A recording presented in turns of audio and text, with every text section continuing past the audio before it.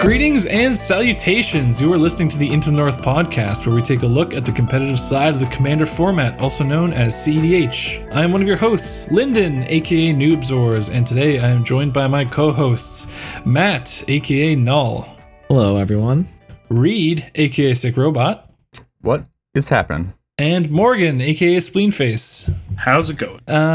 And in this episode, we are going to be covering a state of the format. Ooh. Well, hey, yeah. lots Cool. of topic. Yeah. But before we get into that, what have you guys been up to since the last episode?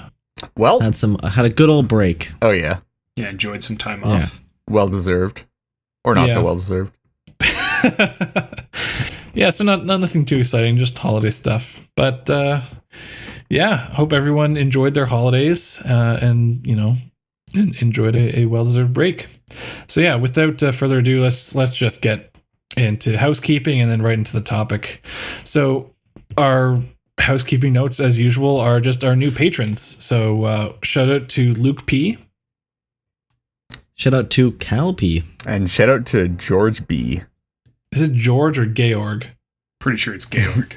Georg, You got to say Georg, Georg, No, Georg. Georg is, yeah. Georg? Georg B. Unless it's George B. Okay. Well, you know what?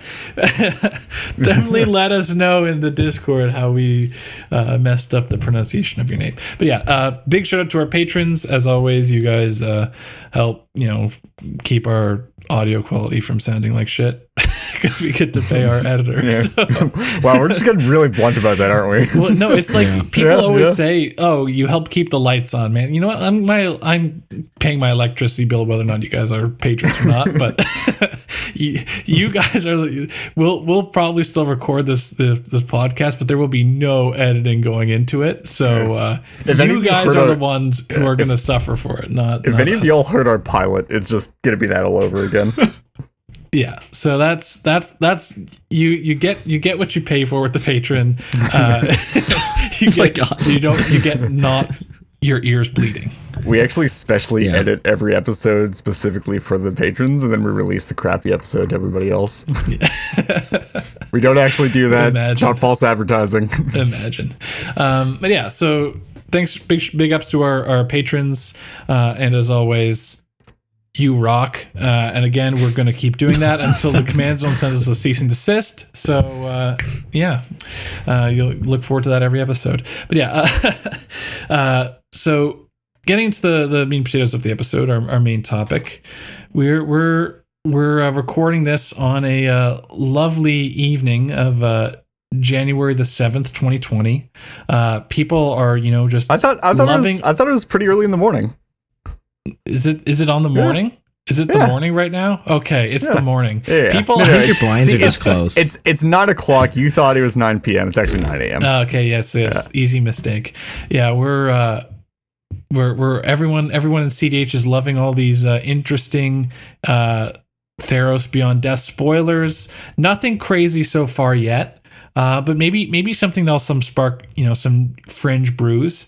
But I mean, Underworld Breach is pretty cool. Yeah, That's a pretty neat flashback. card. Oh, cool for Zada. Yeah, super cool. So we figured, now with all these interesting spoilers coming out, it might be a great time to get into the state. Just talk about the state of the format generally.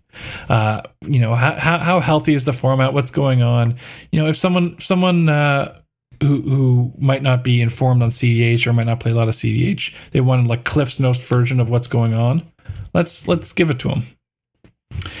So let's kick things off with deck/strategy diversity, Which is almost always a contentious discussion in CDH. Well, in CDH and just about any other format, right? Modern, just about.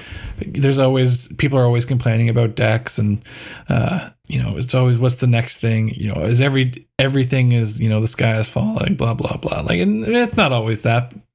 Sometimes the format is healthy and everyone acknowledges it, but definitely those times are rare. Yeah, few and far between.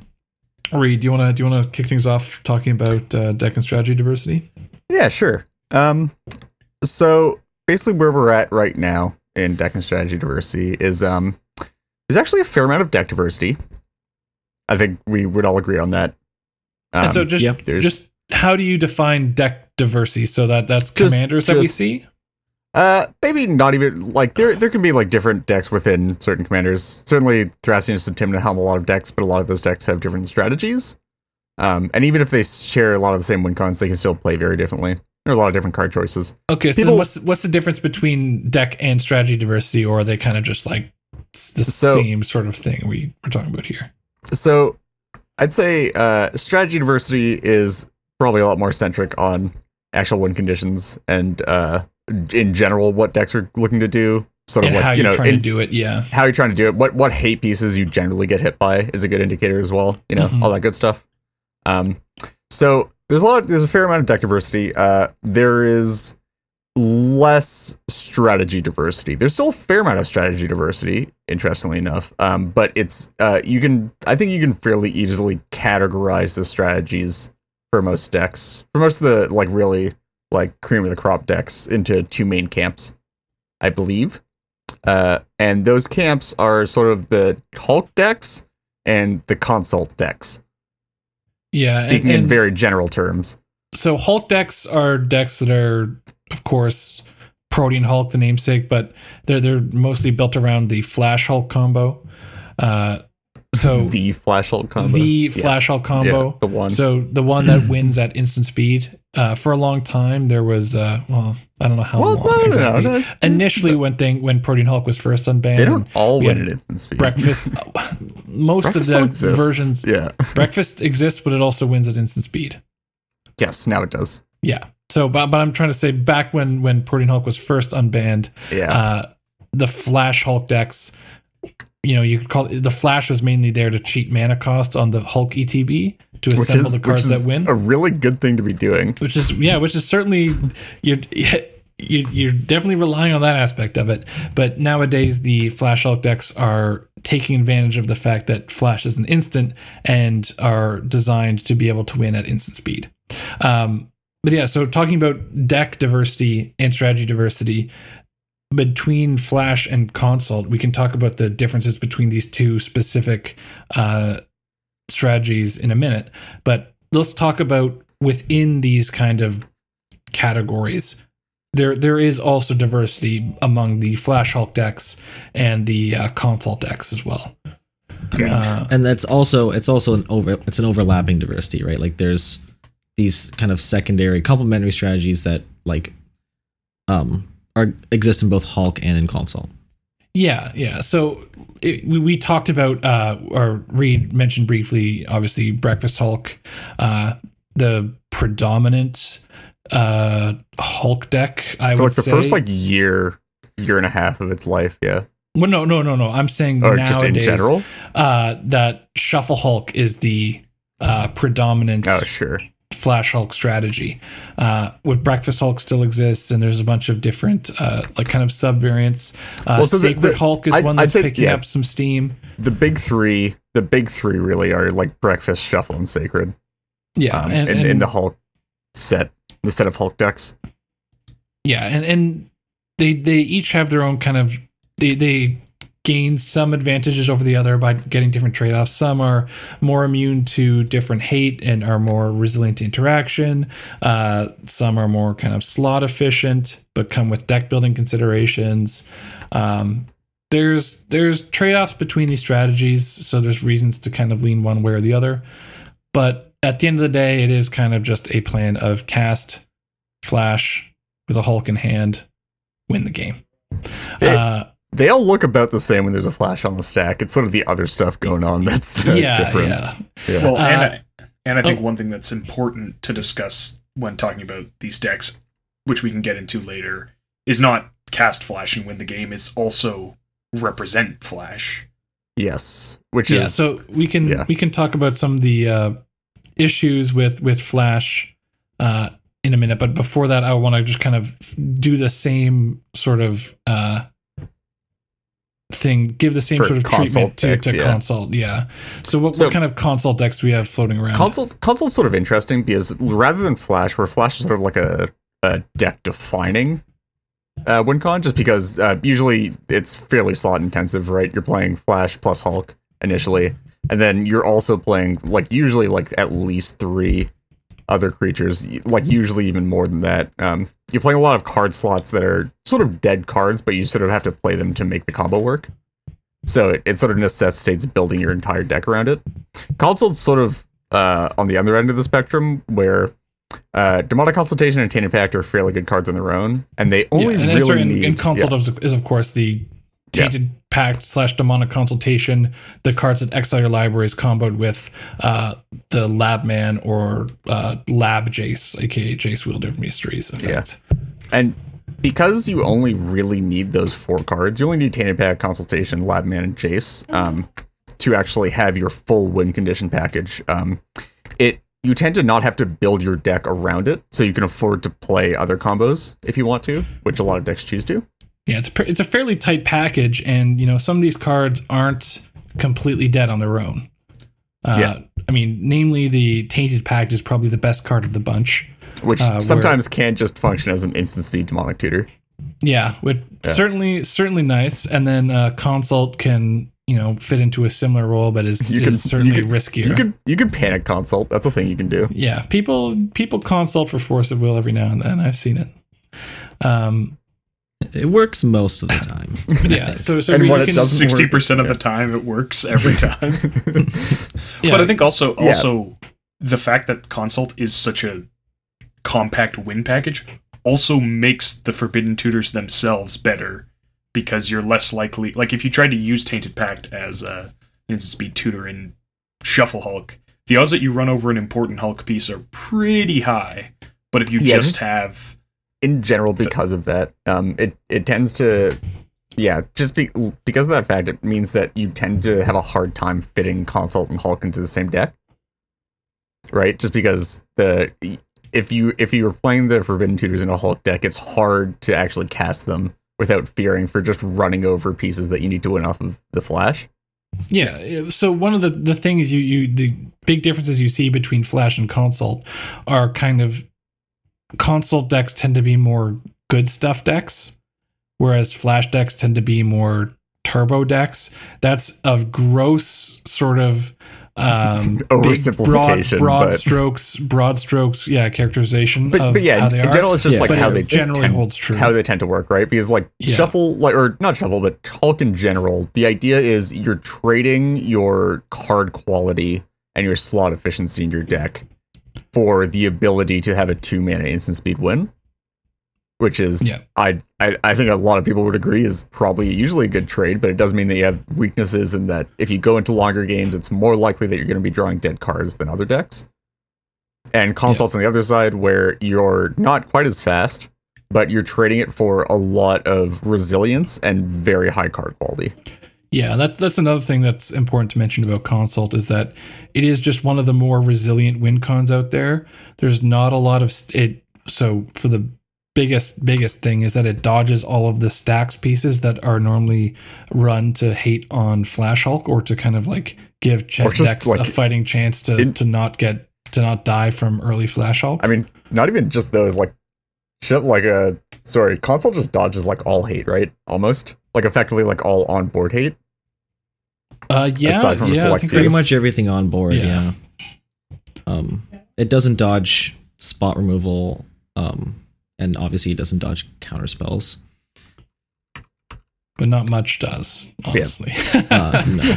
Everything has to go on the stack at some point. But yeah, so Reed was kind of we got cut off track a bit, but he was saying he was giving listing some of the how Consult is pretty bare bones, and you can splash it in all kinds of different shells. So just to actually list off a bunch of different things, we've got CST, which is Consult Scepter Thrasios.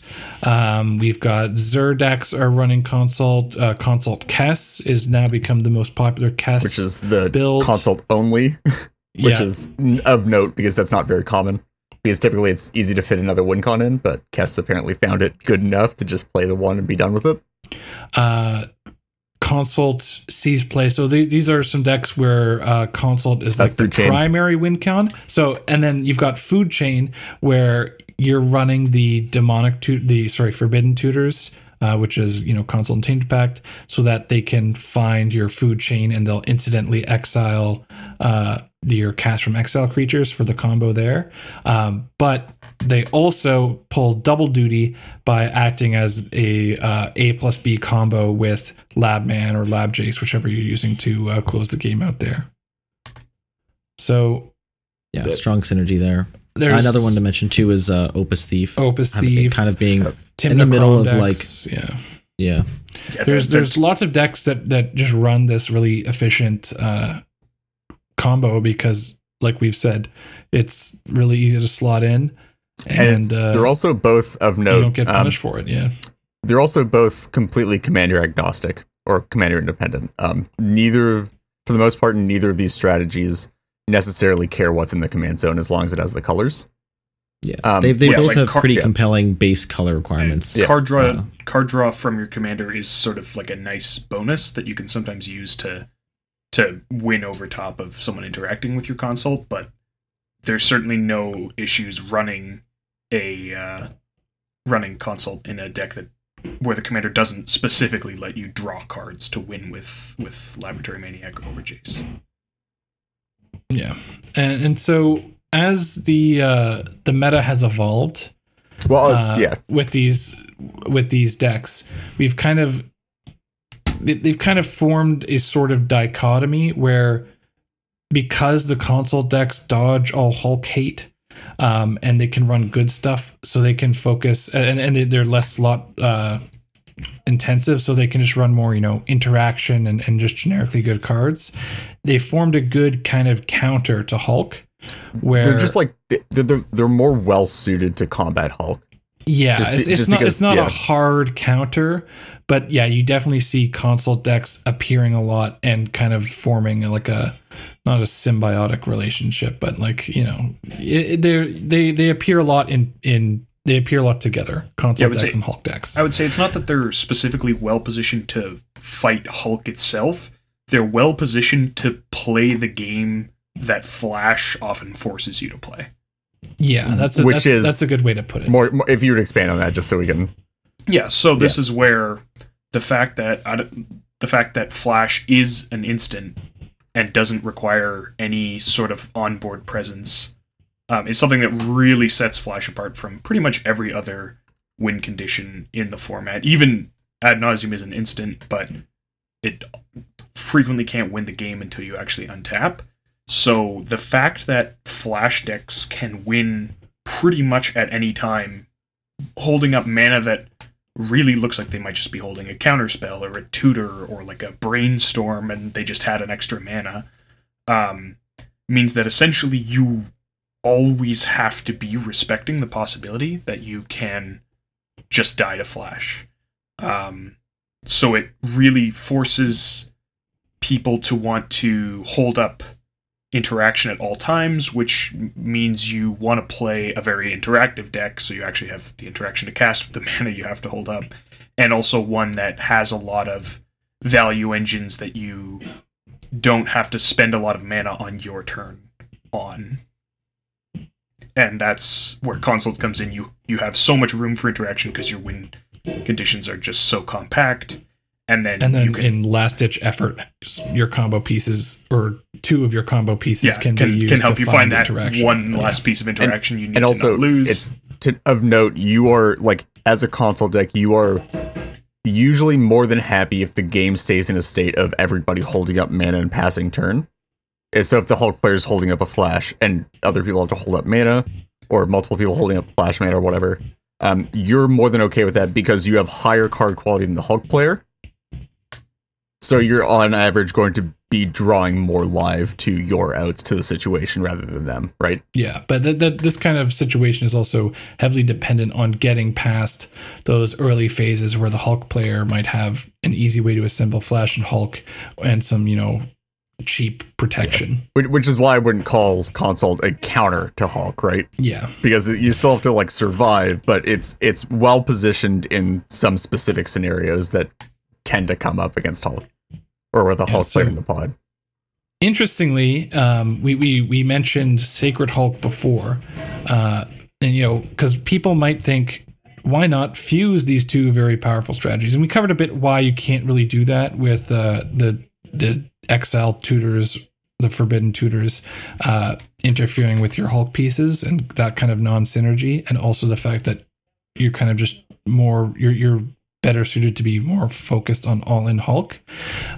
There is a deck that kind of navigates the middle ground between the two and is like a pseudo fusion between these archetypes, and that's Sacred Hulk.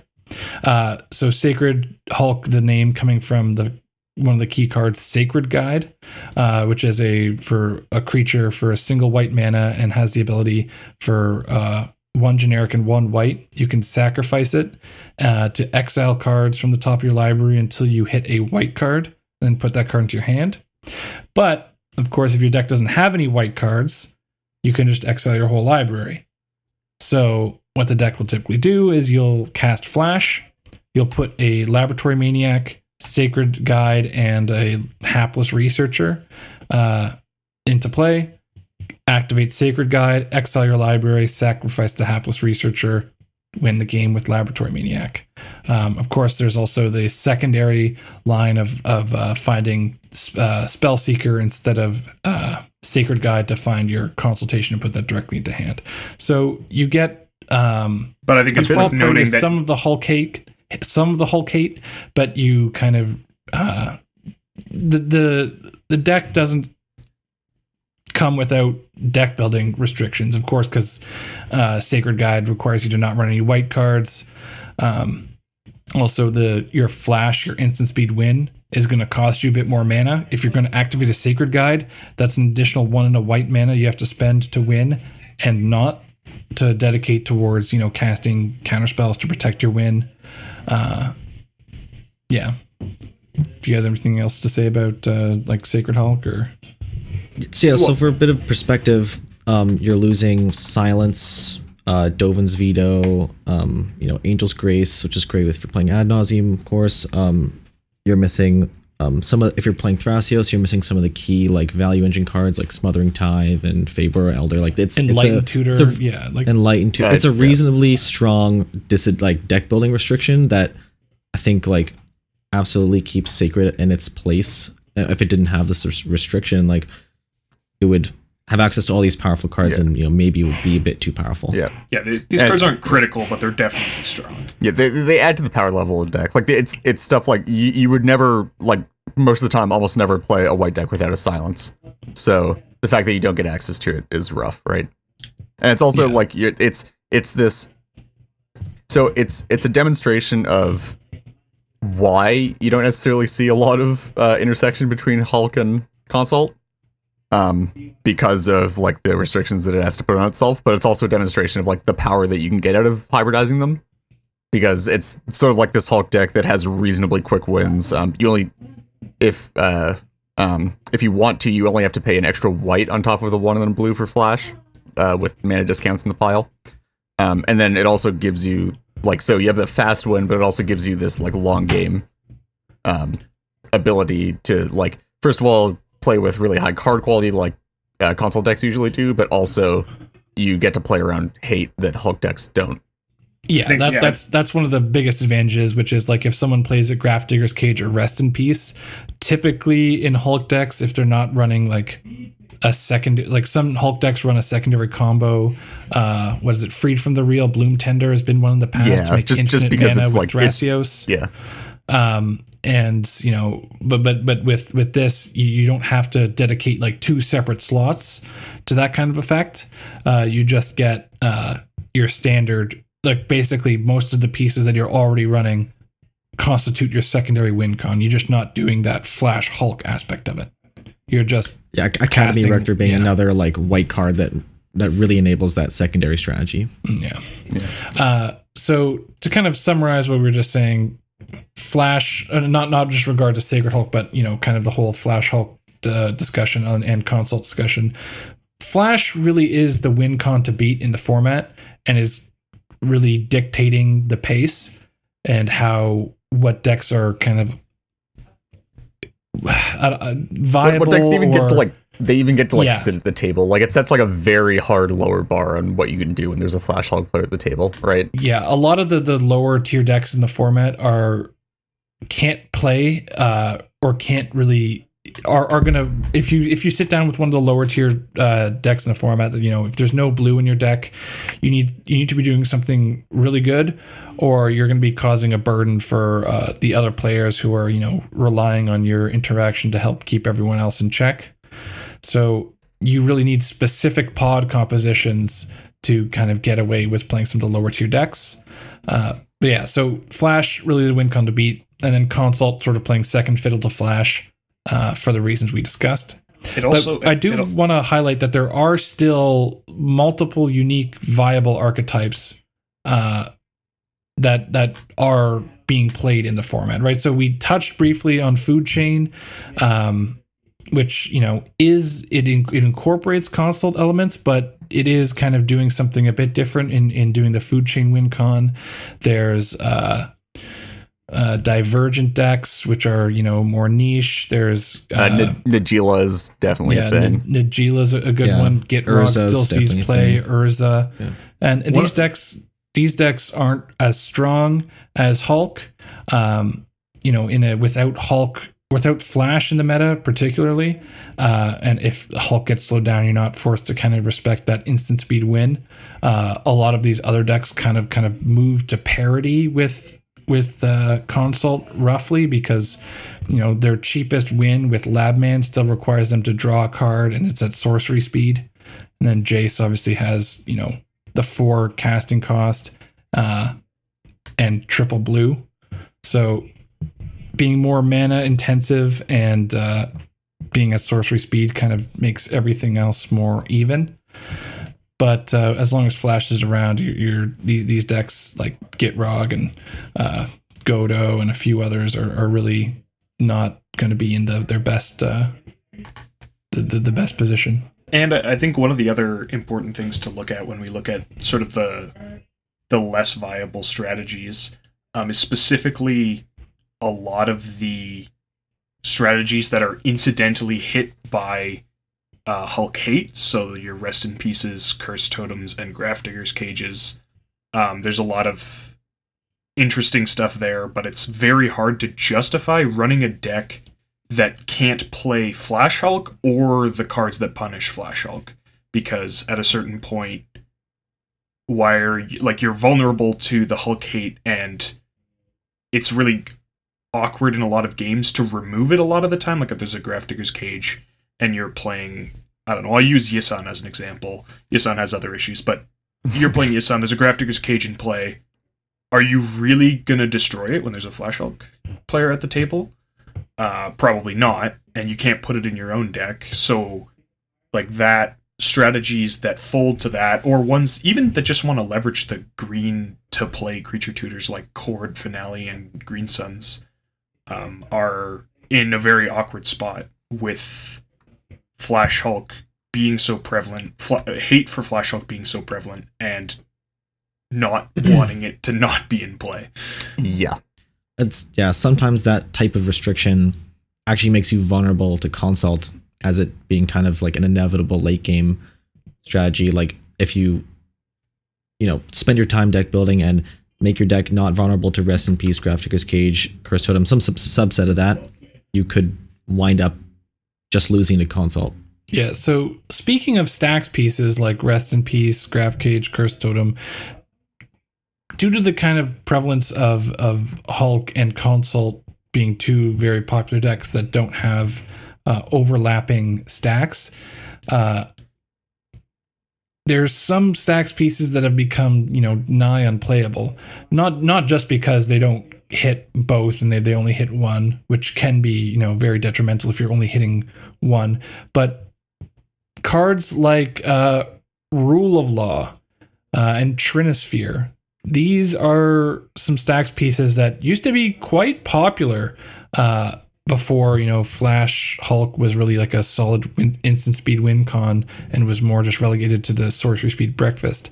The main reason being that you're kind of limiting ability of people to interact.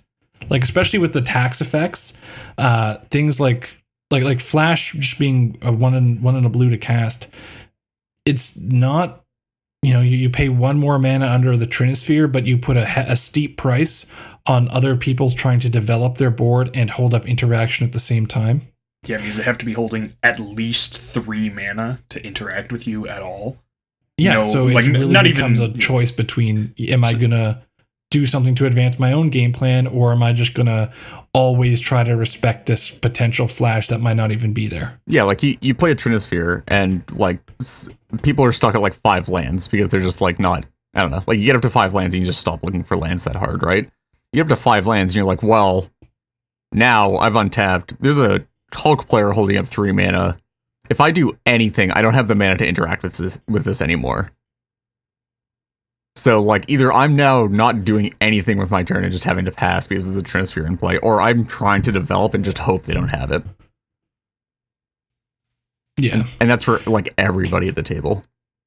And Rule of Law has a very similar thing where, particularly if not all of the decks at the table are likely to have instant speed interaction, the decks that do have it, they cast something and then they can't interact, so it becomes a very awkward situation where essentially you can just be flashed at any time if you ever try and cast a spell when somebody else isn't holding up interaction, which is hard to judge. Yeah, or if somebody else has already cast a spell.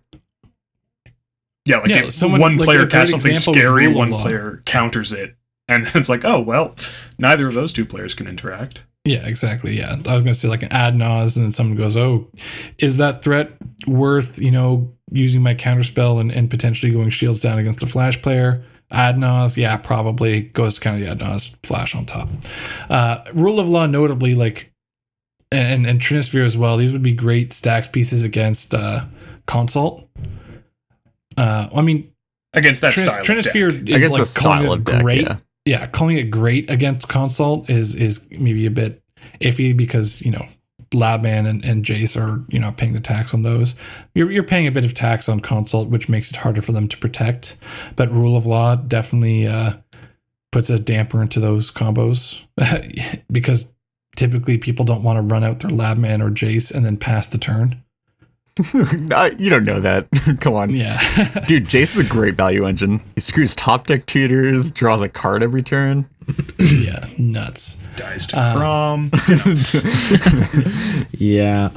So to kind of conclude this deck and strategy diversity section, we just want to kind of give some actual concrete, not really quote stats, unquote, quote unquote stats. Anecdotes, I don't know, just kind of we're going to be giving you a sort of rough meta breakdown of what the last 2 tournaments, so CDH tournaments, so these were the time twisted tournaments that were webcam tournaments over Discord. So these had fairly decent showings, lots of competitive decks, and I guess these were the most recent of note tournaments in the CDH community. So in the very last one, 6 of the 8 top 8 decks were Hulk decks, and 5 of them were 4 color or more. And I think three of them one of the relevant common, distinct Thrasios, Tymna, Hulk archetypes. So there is, like we were saying, there is some diversity between the Flash Hulk archetypes. So these weren't all on the same strategy, but like we said earlier, when the Flash is on the stack, there isn't too much difference at the end of the day. And I think another really crucial thing to point out about this tournament is that there were 10 out of 40 entrants on Flash Hulk decks, which means that which is 25%, and 75% in the top 8, which means that bringing Flash Hulk made you 3 times more likely as the average player to make top 8. Yeah, and so then we're also going to mention briefly the previous Time Twisted tournament, because this might paint an overly bleak picture of the format. I mean, Hulk is very strong, and no one's going to deny that. But other decks are still able to eke out wins every now and then. Of note, I like that specifically. That tournament was fairly light on the Hulk that was required to actually combat Hulk. Yeah, which was in part because it had a shorter time limit than a lot of other ones. But yeah, there were not as many Rest in Pieces or Grafdigger's Cages in that tournament as I think are probably required at this point. But that is just it does show that if there's not dedicated hate in people's decks, this is sort of just what happens, right? Yeah, and then so the time twisted tournament before this. The finals the top 8, consisted of 2 Food Chain decks, 2 Hulk decks, 2 Consult decks, an Urza deck, and a Kiki Pod deck. So Kiki, Jiki, Birthing Pod combos. So if you kind of want to do the opposite here, you can kind of be well, the 2 Food Chain decks are kind of like Consult decks, so you can lump those with the other 2 Consult decks. So then you get 4 out of 8 of the top 8 decks are Consult, and then 2 of those are Hulk, and you've only got other 2 unique kind of decks going on. But yeah, those are the 2 most recent tournaments, and I don't think many people in the community were surprised to see those. And looking those at eights. Looking at a slightly smaller or different sample size, I believe it's now the last 4 tournaments in a row have had at least 2 Flash Hulk decks in the final 4 pods. And there's lots of variance involved in that, but that's a pretty extreme result. Yeah. And then not even to mention ranked online stats and all that stuff. Not even getting into those weeds, but I mean, I think it's been fairly obvious that these are the 2 things that are going on right now for the most part. Yeah, and the last thing we can wrap this up with, so our last little mini category here is kind of rates of brewing. So just how has what's brewing been like in the format? Has this been affected by the meta at all? Strategy diversity, deck diversity, is brewing adding to that, or making it worse? So we've kind of got it's hard to quantify this. It's definitely just coming from experience in terms of a lot of us from the podcast are actually in the trenches on the Discords, interacting with people as they're brewing or brewing ourselves. So we kind of get some hands-on experience with this. So that's where our opinions are coming from here. So, take that as you will, but I think this is a pretty accurate way to sum up what's going on. Reed, you can talk about this first point here. I think this is sure. Right. It's basically been for the last little while now. There's sort of been a stagnation in new major decks coming out of existing commanders. So obviously when new commanders get printed, people brew with them and try to make them work. And obviously we've gotten stuff like Korvold recently, which while not one of the best decks in the format, is definitely a new decent deck that you can play. But there really hasn't been much coming out of existing cards. That being said, the release of Dockside Extortionist definitely helped out. It opened up a lot of space to work with. Definitely made it easier for some commanders to win. Made some strategies more viable. Yeah. The one thing with Dockside Extortionist is it's kind of just a more efficient. I guess it gives you access to non-blue.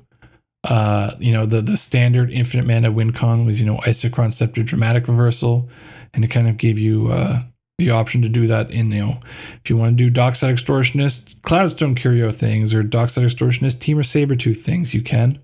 Most of the good commanders with infinite mana outlets are blue anyway, so arguably you can just talk about which is the better, what has individually better cards. There's all kinds of considerations. Well, I think a couple benefits that you're glossing over a little bit are that creature tutors find both halves of your combo. Yeah, that as well. Which is particularly relevant when you're not in black. but kind of the point I think that I can make here is that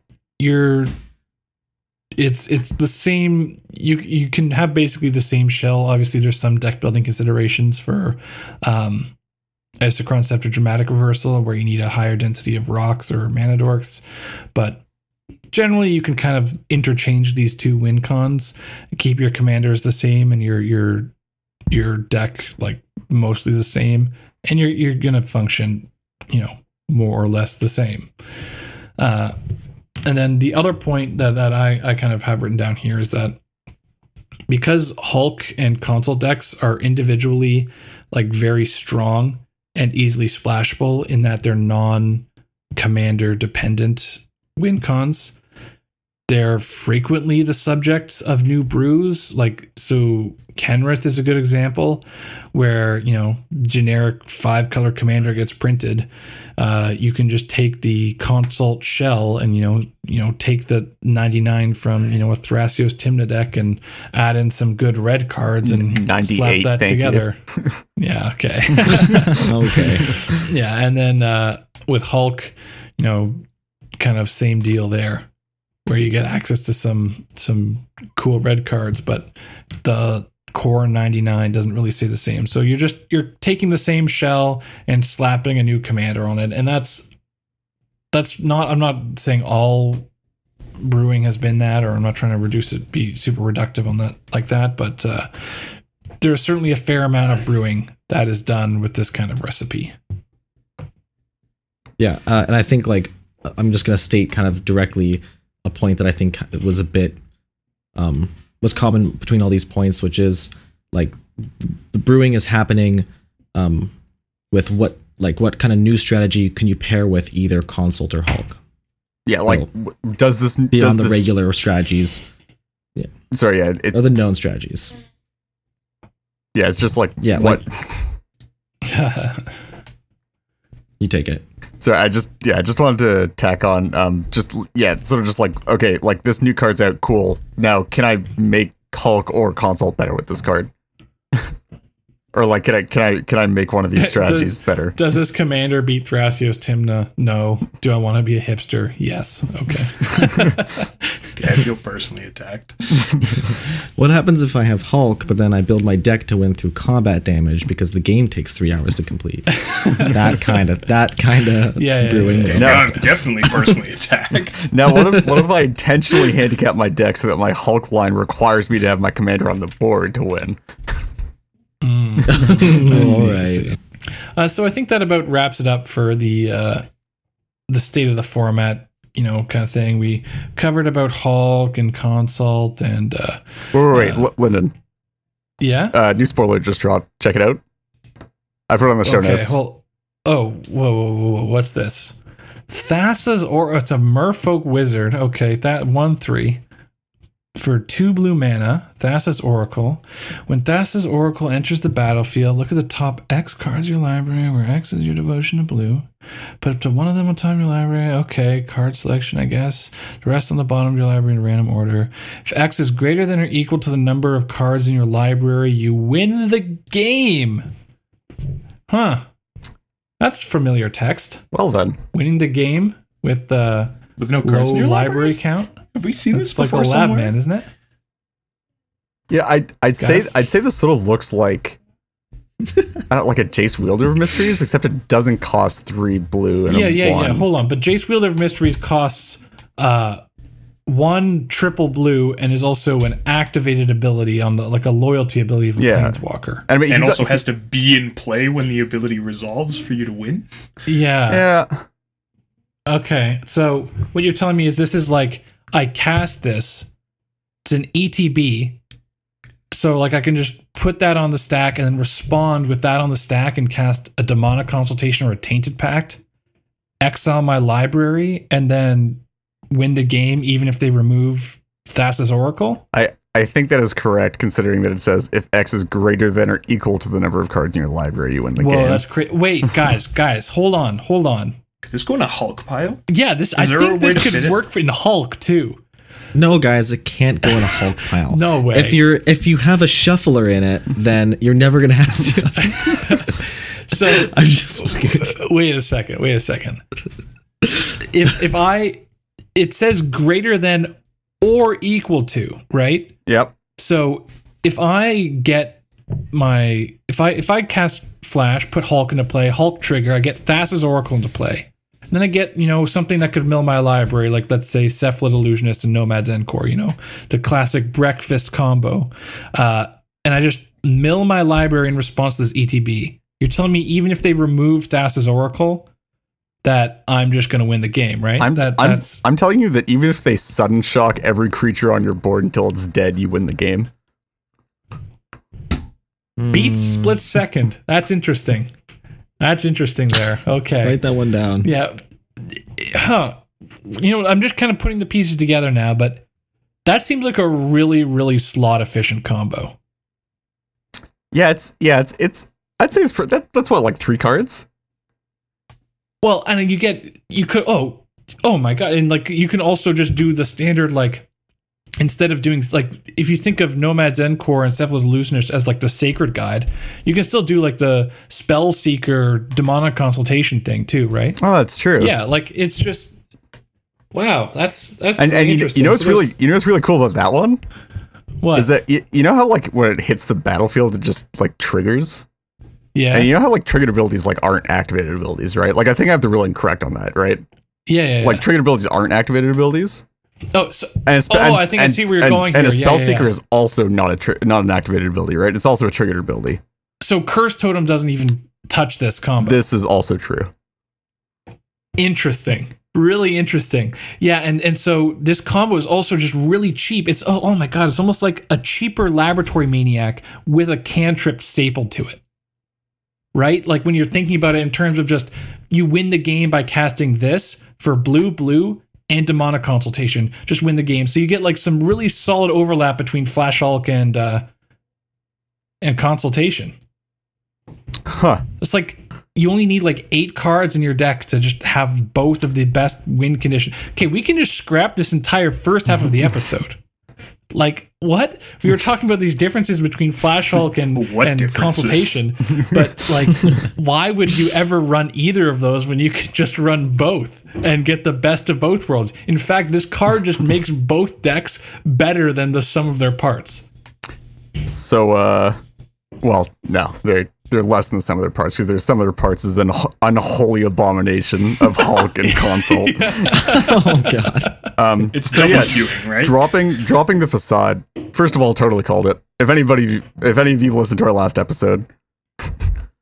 Yeah, so it isn't actually the morning right now. It is actually the evening. It is not the morning or evening my of January 7th. From our end of year episode, last episode, was that within the next year, which is this year, 2020, Wizards would screw up terribly and print some horribly broken Hulk piece, say akin to a 2-mana Blood Artist stapled to a sack outlet. It is currently the 9th of January 2020. This was spoiled on the 7th. You don't get extra points if it happens quickly, dude. It happened within a week of the new year. What? Statement of fact. And they printed a last 0 points awarded. Cantrip stapled to it. Reed was holding a monkey's paw as he said that prediction. And his horrible wish came true. In of course the most ironically twisted worst. Yeah. Also, I think one thing that's important to say is when he made that prediction of a sack outlet stapled to a Blood Artist for 2 mana, I said there's no way they'd ever, like, they know how insane that would be. This is 1,000 times better than so that. much better. Well, so much better than that card that I said there's no way they'd ever print it. That would be insane. Well, to be fair, I doubt they would actually ever print that for like constructed standard, other format play, reasons. Yeah. Yes. But yes, this card is fine in other formats, probably, but for ours, it's oh boy. Well, it's fine in other formats because they don't have like Flash and Hulk legal or Demonic Consultation legal. No, dude. Okay, you ready for this? You play Legacy Tainted Pact. And you have 2 Tainted Packs, and then you just go get Oracle. Let's go, dude! It's the alt win con we've always wanted. Yeah, let's we can kind of get out of this sort of free form discussion we got going on, and let's kind of get to the hard facts. So first of all, let's just like lay down the facts of like what it does, because like it might have get lost in like us meaning a bit there. Right? So basically this is a 2-mana Laboratory Maniac stapled to a cantrip that is immune to removal. I got all of that. That's all of it, right? Yeah, that's about it. Okay. So it's 2 CMC Laboratory Maniac stapled to a cantrip, doesn't lose to removal. So first of all, as a base case, if you want to slot this into an existing console deck, your win now, instead of either 2 blue-black plus a draw to win the game for a Lab Maniac, or 1 blue-blue-blue-black to win the game off of Jace plus Consult, you can now win the game off of blue-blue-black in 2 cards. Yeah. That's which pretty good. Is fairly incredible. That rate is already insane, right? Like it's very rare to find like a 3 mana win the game. It's not only is it like very mana efficient and early that it can present wins, it's that these, even if it's not, you're not pulling off the insane early win, it just like Flash, it allows, I mean, ignoring the fact that this also fits great into Flash Hulk, just like Flash, it's a very cheap win. That means you can just, fill your deck with loads of cheap protection and interaction. So, the less mana you have to spend on your win con, the earlier you can do it, and the more easily you can protect it. Yeah. And then on the other half of this, on the non-consult side, because that's really good for consult, like consult just wants a 3rd lab man effect, and this is it. On the other half of the table, Hulk just sort of goes nuts with this. So earlier in the episode, we talked about how there being a bunch of different varieties of Hulk decks, and they'll have weaknesses is the thing. Like trade off Sacred Hulk was the fusion between console and Hulk, but had deck building considerations, and we can enumerate them all. But Reed, as the person who the owner and chief mod of the Hulk Discord server, what did you do when this card was spoiled? As soon as this card was spoiled, I took, I believe, our 9 separate channels for discussion on different builds of Hulk, put them all into an archive so nobody could comment on them, and then made one channel because this is the only deck that we need anymore for Hulk decks. And now it's truly unified Hulk. It's because so this card has gobbled up. So we were talking about earlier in the, sorry, I'm at a loss for words. This card gets me, so this card puts me on tilt every time I look at it. But we were talking about how Hulk was already eating up a large portion of the metagame. Same with Consult, and how they were, but even and there was some diversity between like the actual builds of it. All the Hulk builds are gone. This eats them up. This also eats up basically the best Consult deck, which was Consult Scepter Thrasios, because the best Consult deck is now just Consult plus Hulk. It's literally, it's basically just CST with like a few, like 4 extra cards, I think, total. And it's suddenly minus Dramatic Reversal, minus Scepter, plus Flash, plus Hulk. Yeah. Call it a day. So it does some things. So just to talk about like the actual dedicated WinCon package. So here's I've got a list of cards that are like, these are the only cards you need to include to have the most powerful WinCon that CDH has ever seen. Like the most powerful in terms of like, you get your instant speed wins with Hulk, which is your resilient wins with Consult, all the A plus B combinations. But it's also just like tacking on that one as well. It's not just that this lets Hulk layer in with Consult and lets you do both in the same deck very efficiently. It's also that this is also just like so much more resilient to any hate than Hulk piles have been, because you cast Flash, put a Hulk in the bin, get a Hulk trigger, get the pile of So you can get like Thassa's Oracle plus the Breakfast combo, which is then immune to. So you can't like use like a Relic Progenitus or anything, or like a Deathrite Shaman, because the Hulk trigger happened and you're not trying to use it again, and nothing's in the graveyard anymore. So that doesn't work. You can't remove anything because the removal doesn't matter, because you can just just stack up a bunch of mill triggers. You can't remove Thassa's Oracle, and you can't remove any of the breakfast pieces because you just activate in response, right? So you're stuck in this place where you have to like stifle the Thassa's Oracle trigger, and Stifle's not a great card, or you just have to be able to counter the Hulk. So like it's either like you stifle the trigger or counter the flash, and if you're not in blue, good luck. Because I actually don't know what you can do to stop it from happening. Yeah, so as a Gitrog, we've run Grafdigger's Cage and things in the past. Now, one of the problems with running Grafdigger's Cage or Leyline of the Void or Rest in Peace is that you only hit half. You only hit the Flash Hulk portion. So you're barely scraping the deck, right? Because it's just so efficient as just a general regular consult deck with good stuff cards and great, grindability. So, Rest in Peace isn't going to do much at all. So we kind of scrapped the Grafdigger's Cage idea. Grave Hate, Extra Pate used to see play like as a niche tech against Hulk because they couldn't respond with like protection, so you could exile their combo pieces. But now the only access for Gitrog to attack this deck in terms of like interaction is just straight up hand attack, which in CDH, not the best.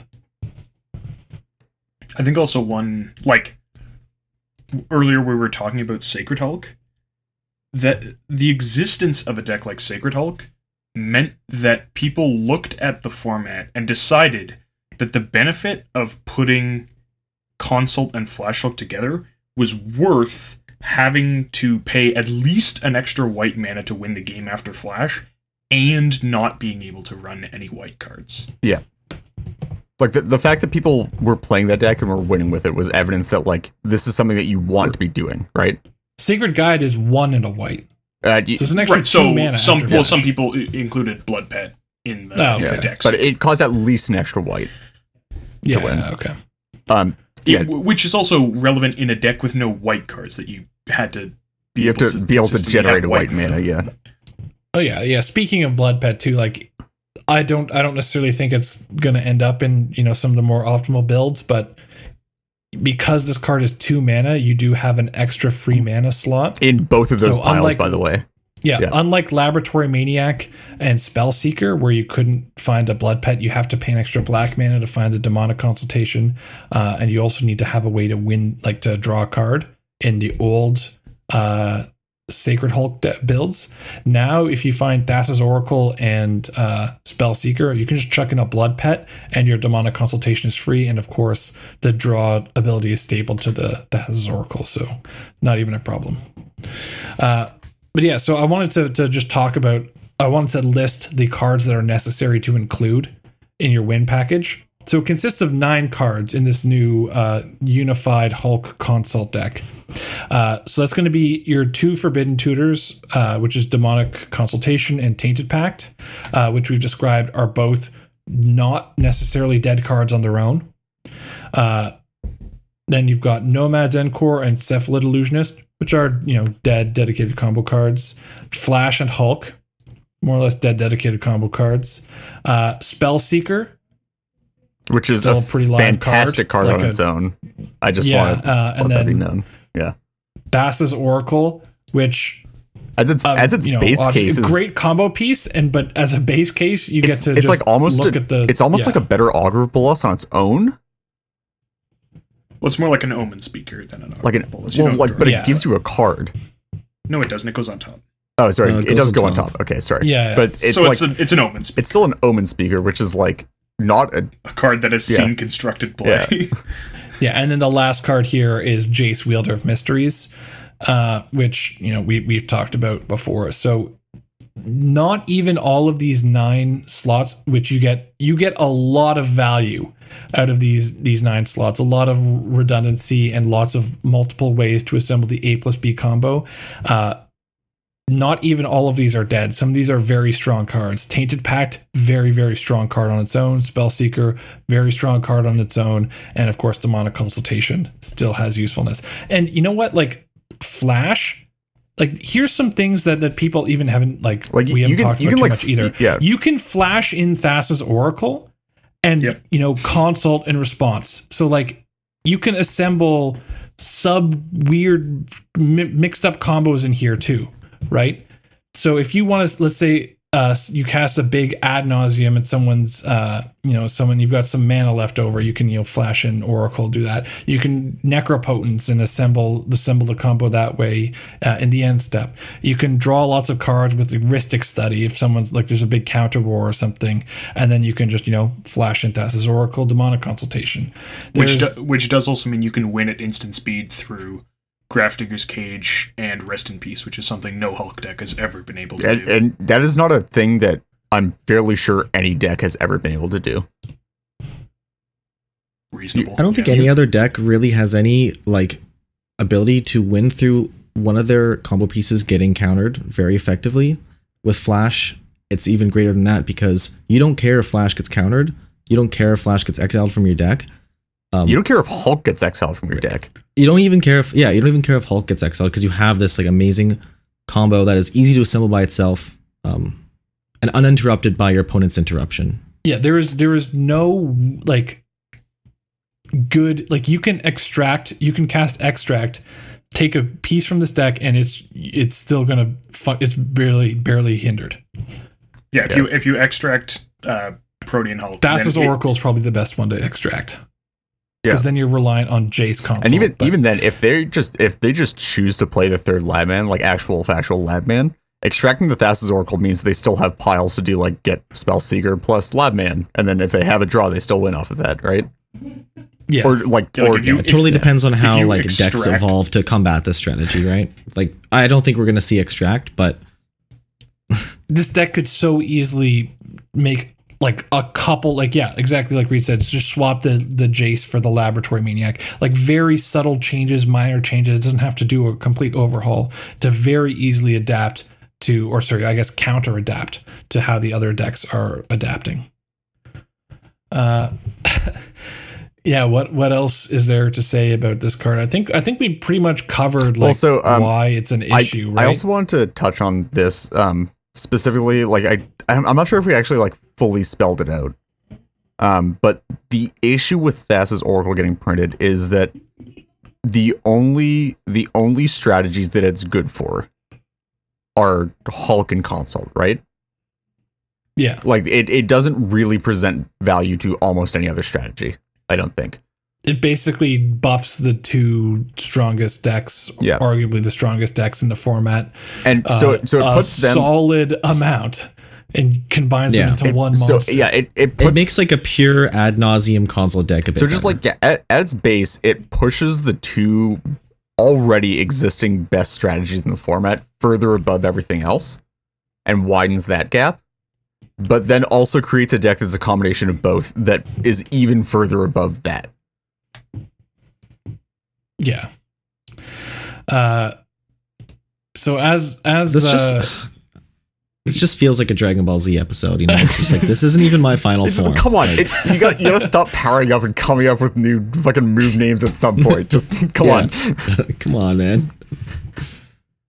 Yeah, as you know, listeners of the show probably feel, and as I'm sure they're aware, many people in the community were not happy about this card. And this discussion has been had like a lot over the past 2 days. Like, no, I don't think any of these points are necessarily very original, and I think they've probably been talked over like 100 of times already on Twitter and Discord and wherever. But like, still, yeah, I'm like breathing a sigh of defeat here. It's so like people on the GitRock Discord where someone joked that they made a tagline for the server, which is, you know, your one-stop shop for your favorite new casual deck. Oh, that's depressing. Yeah, because like the existence of this monstrosity combo deck, the Consult Flash Hulk, unified deck, is just, it eclipses and just pushes everything else out. Yeah, isn't Commander supposed to be like the brewing format? Even in the competitive landscape, like, and you know what? Even under Timna Winter and like the Flash Hulk Menace, we've still managed to like eke out some deck diversity. And dude, even then, just like brewing Timna Thrasios jank is sort of fun. And it was just like, oh, I'll just like stick these weird cards in, and we'll just do like mid-range stuff, and like the race to who can play the most like Seedborn Muses in a deck with like the least interactions stolen, right? Yep. This strips all the fun out of that. Even I don't even want to build Timna Thrasios jank anymore. I was doing some stuff like throwing together a list, and I know Reed, like you were building a list, and the deck. First of all, like you were saying, it builds itself. You put in those 9 cards, and the rest is like, okay, I'll just put all the best ramp cards in, the best protection cards, easy mana base, and then the rest, like, the best value engines. And then you've still got, after putting in all the best cards, you've still got like 20 slots. And you're just like, oh, okay, well, now I get to just like pick and choose and adapt to my meta and be like, okay, well, these interaction slots aren't playing as nicely as I wanted them to. I guess I'll just swap them out for better ones or whatever. God damn it. Yeah, like I put in all the best like protective counter spells, all the best tutors, all the best, like some of the best value engines, and like just some solid like all around interaction. And I've still got 11 slots left to fill. Like, it's insane. Absolutely, I think this format is like, it's often kind of made fun of for the fact that every deck is running Soul Ring and Mana Crypt, but now it's kind of like, what 20 cards are you running that differentiates you from everyone else's like 80 cards? Yeah. So like, what does this mean for the format? Like we've already touched on this a bit, so we don't have to reiterate all the points, but and also kind of just, we're not really being alarmist or like hyperbolic here. Just we've read you can connect the dots yourself, right? This is how it is. People who've played CDH know the power of Hulk and Consult, and can read between the lines on how the fusion, the super ultra mega upgraded Dragon Ball Z version of that deck is. Yeah, I think. Yeah. As a good example, I brewed and wrote the primer for Hulda, Teller of Tales from the Throne of Eldraine Brawl decks. And like when I built that deck, I was going, okay, I'm going to build this so I can play the Hulk hate, and then I don't have to worry about artifact hate, and I can actually win through Curse Totem and Linvala, like activated creature ability hate. And that was sort of the principle upon which I built the deck, which meant I also made some sacrifices. I wasn't running Green Sun Zenith, I wasn't running Eldritch Evolution, that sort of stuff. And that is one of the big things that provides an avenue for brewing in CEDH, is how can I build a deck that plays well into these sorts of hate pieces, gets to run specific hate pieces, and so can attack existing combos. And this basically completely invalidates that. There's no reason to play a suboptimal deck because it's more resilient to hate, because it's now no longer more resilient to hate than Flash Hulk, which is sort of was the existing sort of fastest, strongest deck that was vulnerable to hate, at least some amount of hate. Yeah, well, it's those like pentagrams where like in like, I don't know, like Pokemon or like some RPGs where you've got like power, speed, agility, all these different. It's just maxed out. It's maxed out. It's maxed out in everything. Oh man, that's like the best way to put it. Yeah. This is like that. This is like when you're playing like a Mario Kart game or whatever, and like you play through enough of the game that it unlocks the cart that just has like all the best like this one's better than all the other ones. It's the pay to win DLC. Yeah. Max speed, max acceleration, max handling. Yeah. Yeah, but and like just to boot, it just doesn't require a lot of skill to execute the combos or to, Yeah, it's just like, I mean, piloting, there's some nuance in terms of counter spells and stuff like that. so like, a big thing for like, you're not rewarded for deck knowledge. a big thing for like skill expression in like existing Hulk decks before this was like, the skill didn't come from like the turn 2 flash you and dead you. It came from like, oh, something went wrong. Okay, how do I fix this while still winning the game, right? Like, I drew a piece that I need to be in my deck to get out with Hulk. How do I deal with that?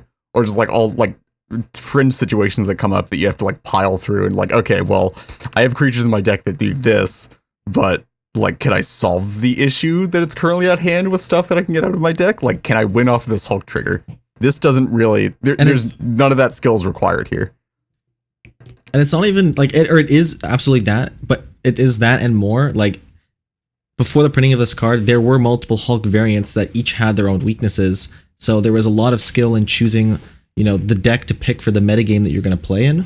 Now it's like there's just one deck because there isn't a metagame that you have to worry about anymore. Yeah, there's like not an axis along which any other Hulk deck has any advantage over this one. Yeah.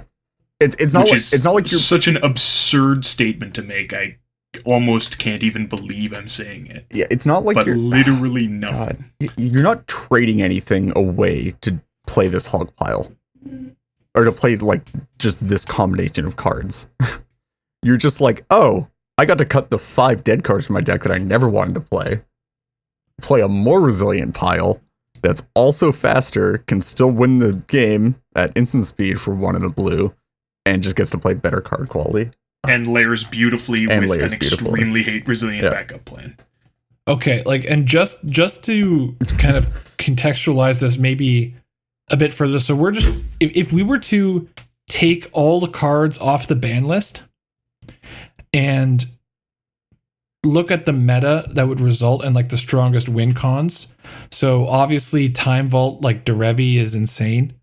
But I think that, like, I think Thassa's Oracle makes it into the Tymna Thrasios Time Vault deck, which is nuts. Yeah, which is it's insane to say. Like, I'm playing my Tymna Thrasios Time Vault deck with Time Walk, all the power 9 except for like Time Twister because I don't really need it anymore. Playing all the Mox and Black Lotus. I'm playing like all the fast mana I can. I'm just like killing you as fast as possible. I think that deck is still on Thassa's Oracle plus the Forbidden Tutors. Like I think there's really 3 decks to look at in terms of a no ban list format. That's Derevi Time Vault, that's Thrasios Tymna Time Vault plus Flash Consult, and there's the Leovold same version of the Thrasios like Tymna that is also got like wheels and stuff. Yeah. Like those are the 3 decks. And I think Leovold and Thrasios both play Oracle. Yeah. Yeah, absolutely, yeah. Like, Derevi can even run Flash Hulk with the Breakfast Pile and Thassa's Oracle. Probably shouldn't. But like, yeah. It can. It can. Like, why not? Like, that's, I guess, like, the lack of black and tutors, but like, that's where we're at. It's as if Time Vault was unbanned. Okay, all right. We're trying to be realistic, trying to be not alarmist here, but not alarmist. Oh man, it feels that way, man. It feels that way. Okay, it's not Time Vault. It's definitely not Time Vault. It's definitively not Time Vault. We're saying that it would probably be in like the last like 20 slots of the Time Vault deck, but. Okay, well, I mean, just think about it in terms of the mana costs for the Time Vault combo in the non-Derevi deck. If you exclude Derevi, Time Vault requires Time Vault plus Vault Key or, Manifold Key or whatever the other one is. Wait, guys, I'm not following like the time skips here. Like, is this, what year is this right now? Are we in 2030? We're in 20XX. Yeah, but the mana kind of lines up, right? Okay, you know what? We can move on from this. It's not Time Vault. Let's just move on. There's comparisons to be made, but They're both So- magic cards. Can this card or can this Like deck situation that we currently archetype situation, be resolved without external intervention? So we've definitely also covered aspects of this. No, not really. Yeah, so there's been a lot of discussion on what cards are the problem. effectively it's what cards effectively attack this strategy. Like, what is it that you would tech in to fight against this? And basically the answer is you have to play all the Hulk hate you're already playing, plus on top of that you'd need to add in like stifles or certain other like niche effects that can either counter the triggered ability or certain things that let you put cards back in decks, Which don't even guarantee do it all the time. which don't even guarantee do it, because if they get like the cephalid breakfast pile, then you do still just die to, like, they can just mill themselves again.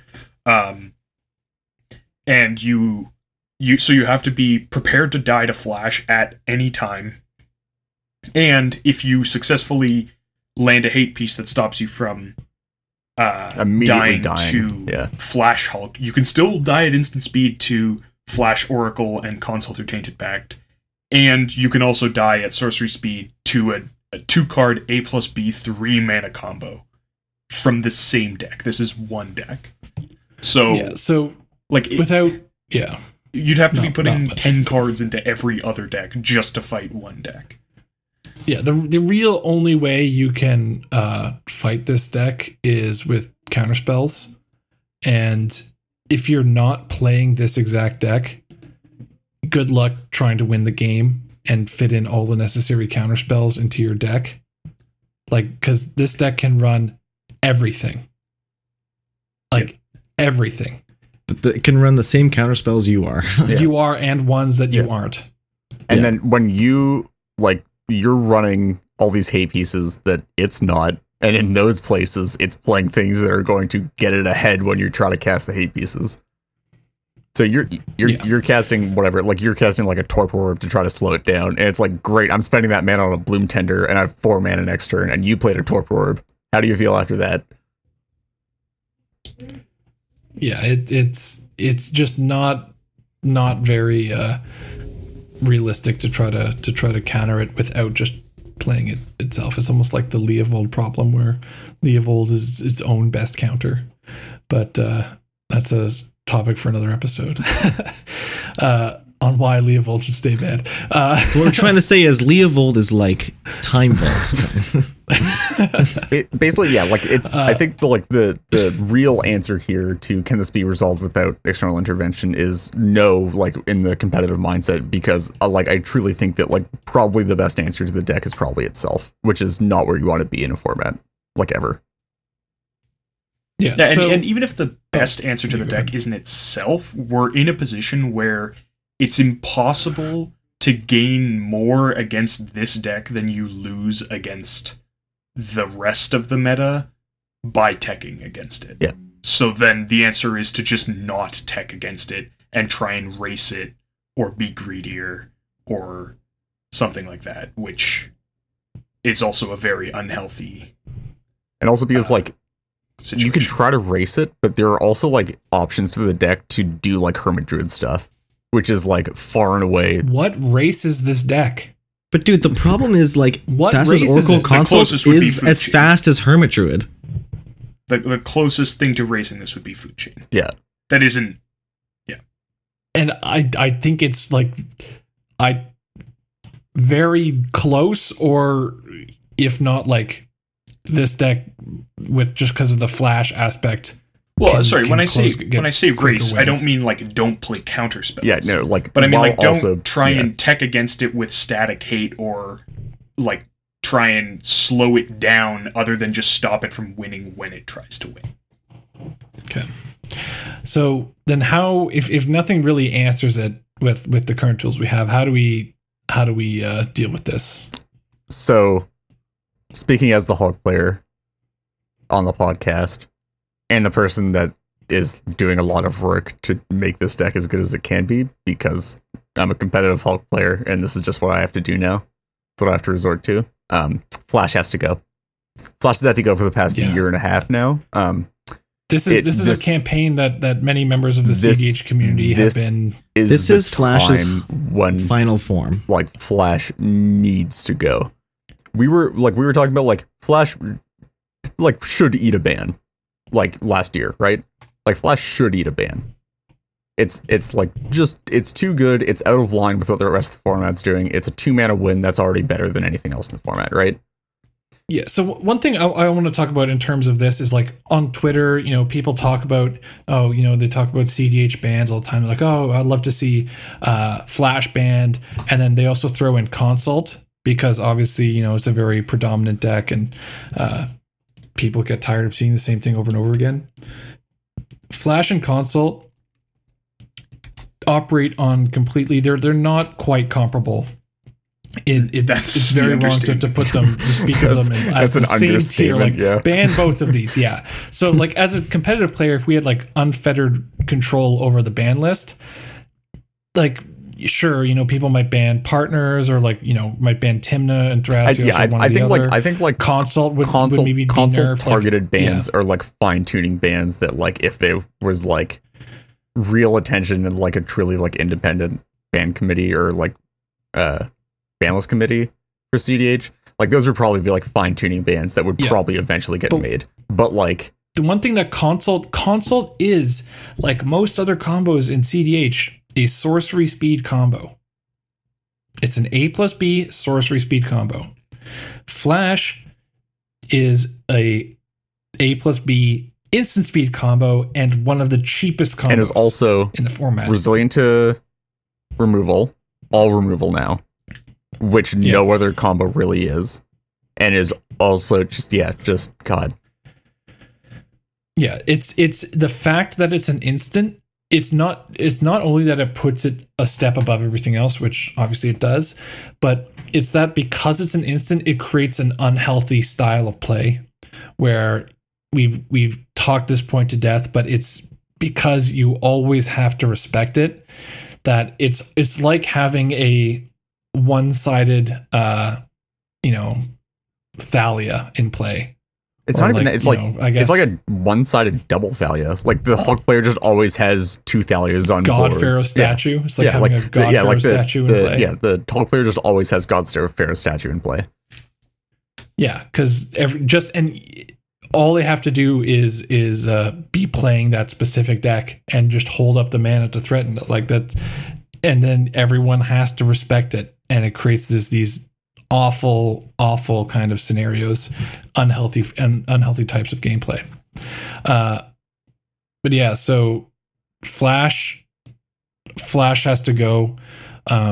People can argue, like I think if I'm getting greedy, I ask for like a something to hit Consult, but honestly, I think if Flash is gone, you can give the format time to settle and then reevaluate. And I think the other thing that's worth pointing out about asking or trying to get another ban after Flash is that, so before Oracle was printed, I wouldn't necessarily have assumed that Consult would be definitively the best deck in the format after a Flash ban. With the printing of Oracle, I do now think it would be. However, the key difference is that currently we have sort of Flash Hulk is the best deck in the format, and Consult is an anti-meta deck. It's designed to attack that. But Flash actively suppresses the things that are best against Consult. Things like the Rule of Law or Trinisphere effects, like potentially mana denial a lot Blood of the time. Moon, as well as one that we didn't answer. Like if you can't run more than one of each basic, then Blood Moon's pretty good against you. But if you play Blood Moon, it's very easy to die to Flash Hulk. They need one blue to cast their Flash, which is not hard through a Blood Moon, and then you've shut off a bunch of interaction from other players by attacking their mana.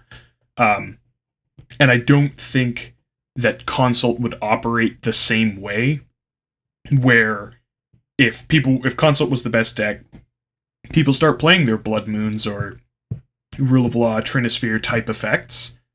The decks that take advantage of those effects being in play maybe something like a Yisan or a Najila,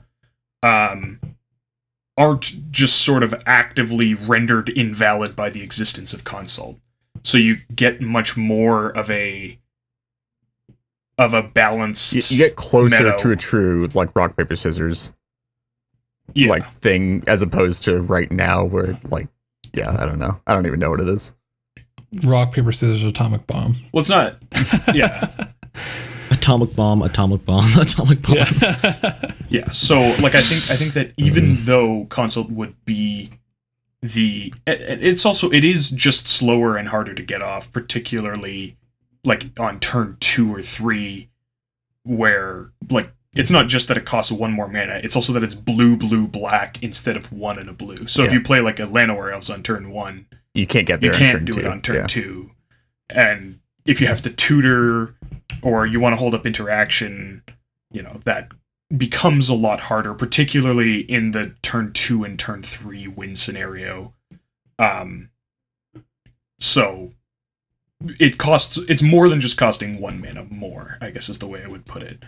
And I think that a meta where everyone has to attack consult, or like everyone has to expect consult, is 1,000 times healthier than one where everyone has to expect flash. Yeah, the meta can adapt to one strong deck. It struggles to adapt to 2 strong competing. I guess deck is maybe not one strong strategy. It struggles to adapt to 2 strong strategies that themselves have no overlapping hate.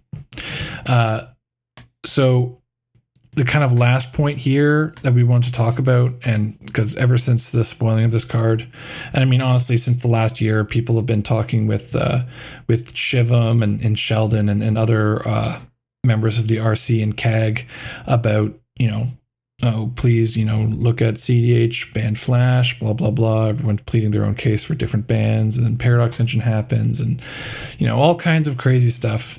But just my plea is stop asking for consult ban.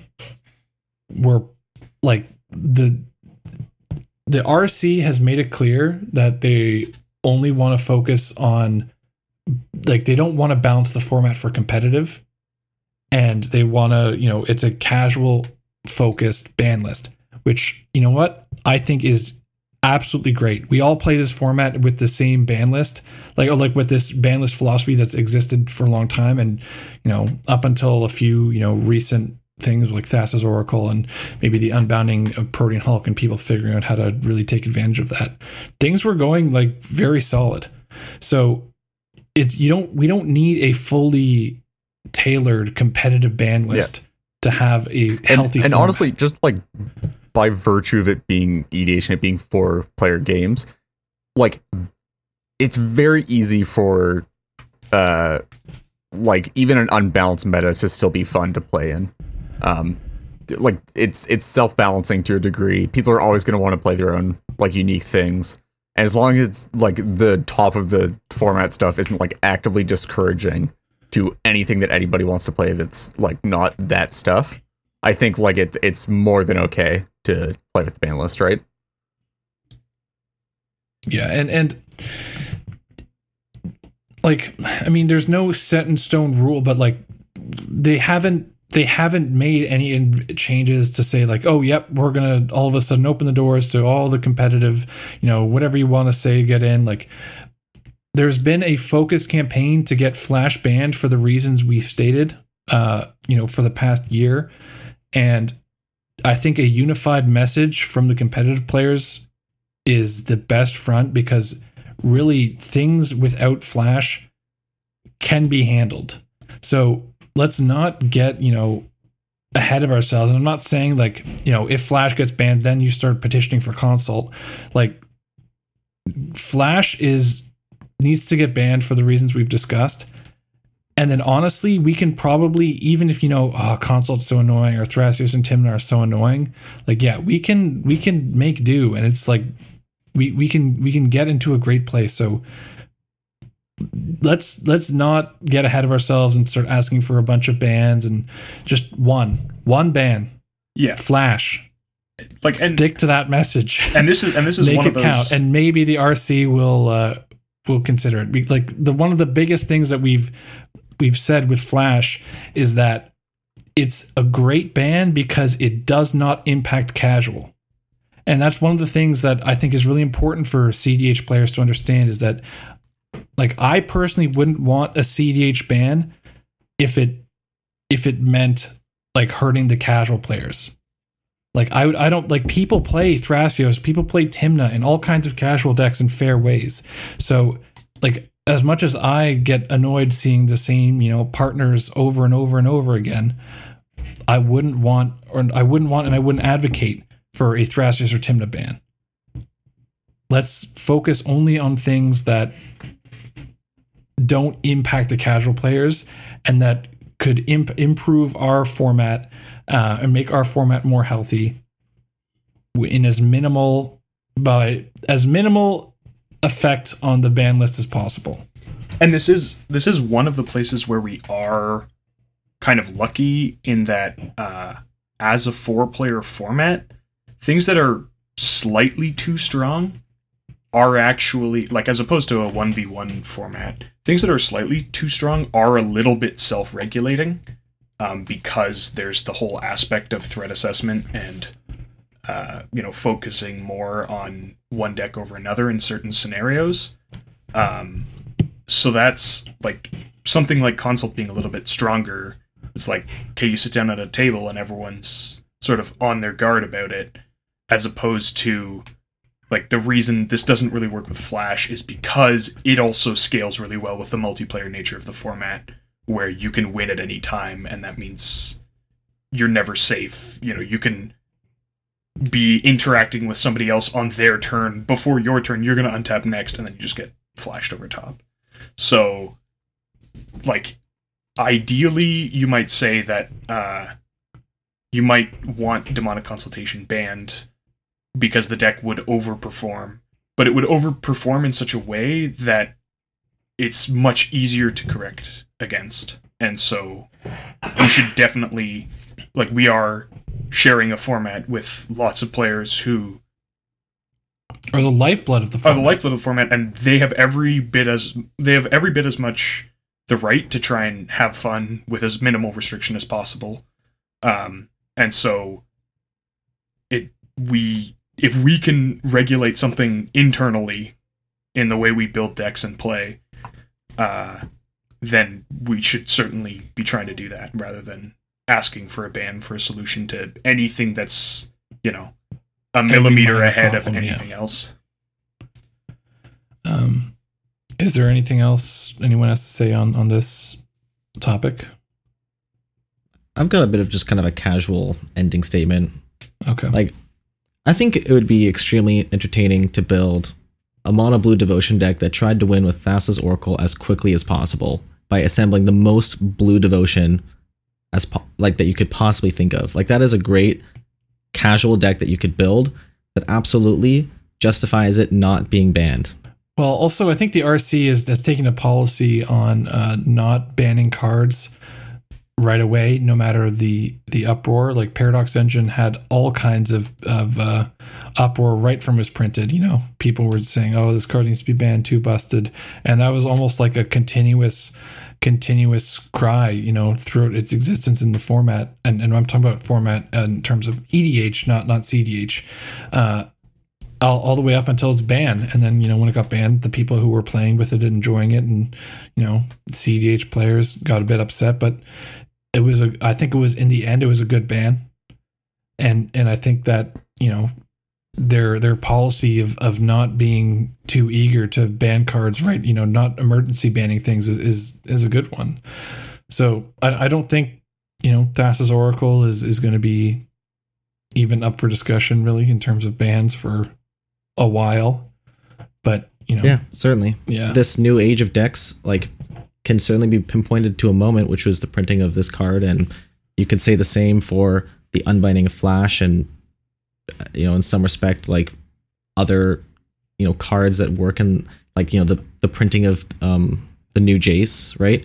Yeah. But throughout all of those different timelines or metas, there's been a single card that has been the problem, and that